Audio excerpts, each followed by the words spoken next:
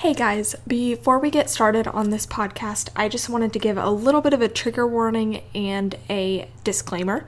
So, the trigger warning is for topics on weight gain, so if that's something that can be upsetting for you, this might not be the episode for you. And then I want to give a disclaimer because in this episode I do discuss going off of medication without my doctor's consent. I am not a medical professional and I do not recommend that you do this. I just wanted to share my story and how I went about advocating for myself the best way I knew at the time. And I do get into that a little bit more of what I could have done better. So I think that's about it. So let's get into the podcast.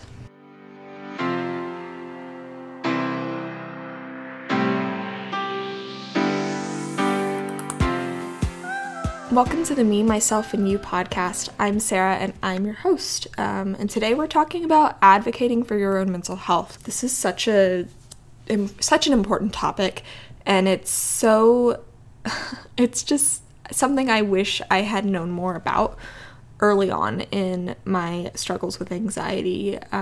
So I want to start with kind of my story of advocating for my own mental health, especially later on goodness, it's a long story, but, and then we can jump into kind of what I think you can learn from me and other just tips. So, like I've mentioned, was diagnosed with generalized anxiety disorder my freshman year of college. About halfway through the year, I had been really, really struggling in the fall semester, and it just got worse and worse and worse, and eventually my boyfriend, now husband, was like, you have to go and get help. You have to see somebody. And I did. It took a while. I definitely canceled a few appointments out of anxiety, basically. I was really scared to ask for help and admit there was an issue. But, yeah, he definitely helped me through that a lot. But I ended up going on to an antidepressant / anti-anxiety medication, as well as something that I would take every once in a while as needed for those really rough days. And I was I saw a doctor the first time, and then the university psychiatrist for most of the spring semester until she quit. Or I think she quit. She might have been fired. We're not really sure.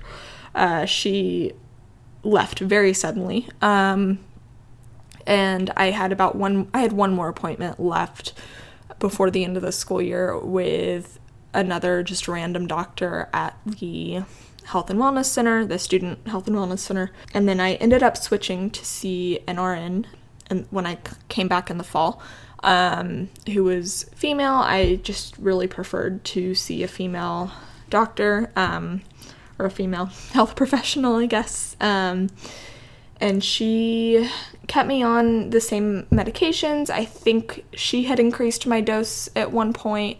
I know I had gone up in dose quite a bit over the time I was on the medication, and I really, about a year and a half after I went on stuff, I was realizing, oh, I'm experiencing a lot of these side effects that I just didn't realize were side effects. I thought it was me. I didn't really know that it could be the medication, which is really stupid. I should have done more research, but, I was 18, 19 years old and having to make this kind of decision for myself for the first time ever.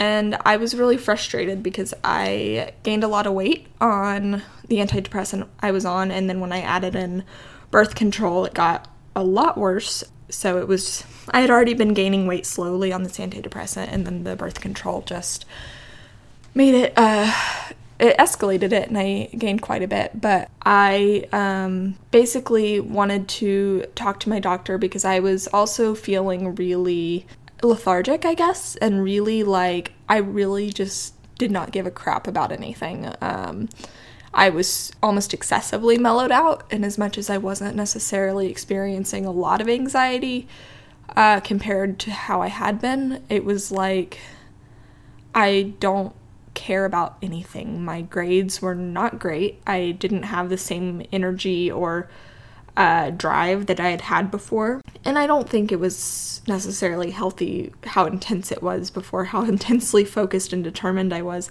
because it was causing me a lot of anxiety. But we really mellowed it out so much that I didn't have any kind of drive. And when I talked to my doctor, she basically told me, RN, not doctor, excuse me. She basically told me, well, let's not rock the boat. And refused to talk to me about why I really wanted to go off, and just kind of shut me down. And I just felt very unheard and very much like, okay, well, she's not going to listen to me, so what's the point? I'm not going to try to discuss this with her. Really frustrating, and not the kind of relationship you should have with your doctor. Your doctor needs to be hearing you and talking you through stuff, not just blowing you off and moving on to the next patient. But unfortunately, that seems to happen a lot. I think it happens a lot more in university health and wellness centers from stories I've heard from other people.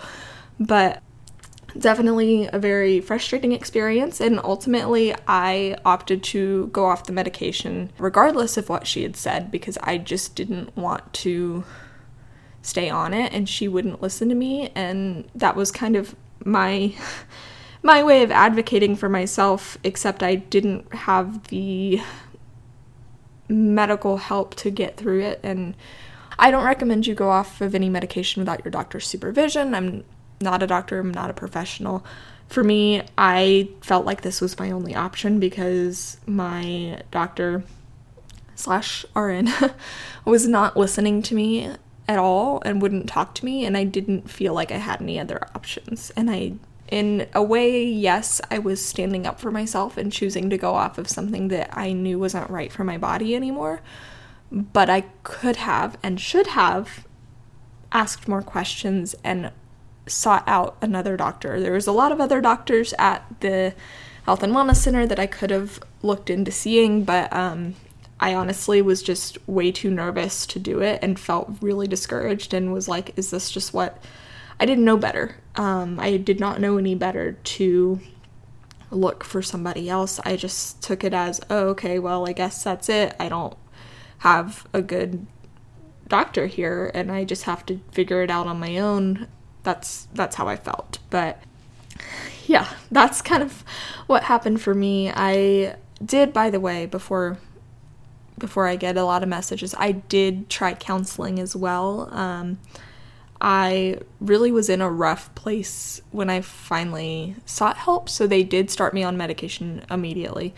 But I started counseling at the same time and had a pretty bad experience with the university counseling center as well. I went in and had a couple good weeks in a row, and she basically told me, yeah, don't come back until you have a bad week. It's like, this isn't how that works. This is about consistency. This is about it being part of my routine. And if I have a bad week, there's no way I'm going to be able to call the counseling center and make an appointment. Like, it's just not gonna happen because it's a very anxiety producing thing to do. I don't enjoy phone calls at all, but when you're in a really rough place and having panic attacks and that kind of thing, chances are you're not going to be able to make a phone call or have the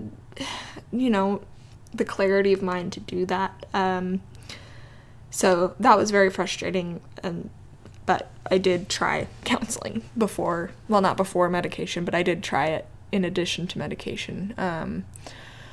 So after I went off medication for anxiety, I definitely went through the withdrawals and stuff from the medication, which sucks, but I felt more energized. I was feeling a lot better. I was also just learning to utilize the coping skills that I had learned on the medication. So I had kind of learned how to use it when I was how to use coping skills when I was much more mellowed out, but I had practice basically using those coping skills before I jumped into trying to manage it without the medication. That being said, that's not the right choice for everybody. I really think you should talk to your doctor. If your doctor's not willing to listen, find a new doctor. And I think what you really can learn from me, now that I've rambled on about my story for a while, is that you need to ask questions. Ask your doctor questions when you go on a medication, when you want to go off, when you want to change things up. Keep talking to them, keep asking them questions. You have every right to know what's in your body, to know what's going on with your mental health, and not to just have pills thrown at you. So that's my thing. Same with the counseling. You have to advocate for yourself. You have to ask questions and explain to your medical professionals how you're feeling, and if you need to look for somebody else, you have to figure that out. And that is such a hard thing to do. It is incredibly difficult, do not get me wrong. I struggled through this so much and really didn't even do half of it how I should have looking back. But it's a difficult thing to do. I'm amazed at how many people are able to properly advocate for themselves, and to really get what they need. But I think it's just important to remember and to try to do. And I think one of the best things you can do is to find support in the people around you when you're looking for new doctors, or realizing, hey, I need to ask questions about this medication. I'm experiencing this side effect or this one, and I really need my doctor to hear me. For me, during that period of time, my husband was very much a part of supporting me through going off medication and trying to figure out what I wanted to do about my own mental health, and potentially finding a new doctor. Very much was supportive. So find your support system, make sure they're there when you're trying to find your new doctor, new counselor, whatever you need to do to advocate for yourself. Your support team is part of your advocacy team. So now that I've rambled and been a little bit emotional, I think that I want to reiterate first, you have to talk to your doctor. Don't just choose to go off medication like I did. That's not the best choice for everybody. And learn to ask questions. Learn to question your doctor. Your doctor is a person. They're not perfect. You can ask them questions, and they can be wrong. There are bad doctors out there. You can find a new doctor, and that's okay if that's what you need to do. So anyway, if you have any questions or want to reach out to me, definitely send me a message on Instagram. It's linked in my episode description, but I'm at Sarah Strives, and send me any episode requests you have. I look forward to hearing them so I can record what you want to hear. Thank you so much for listening, and I will talk at you soon.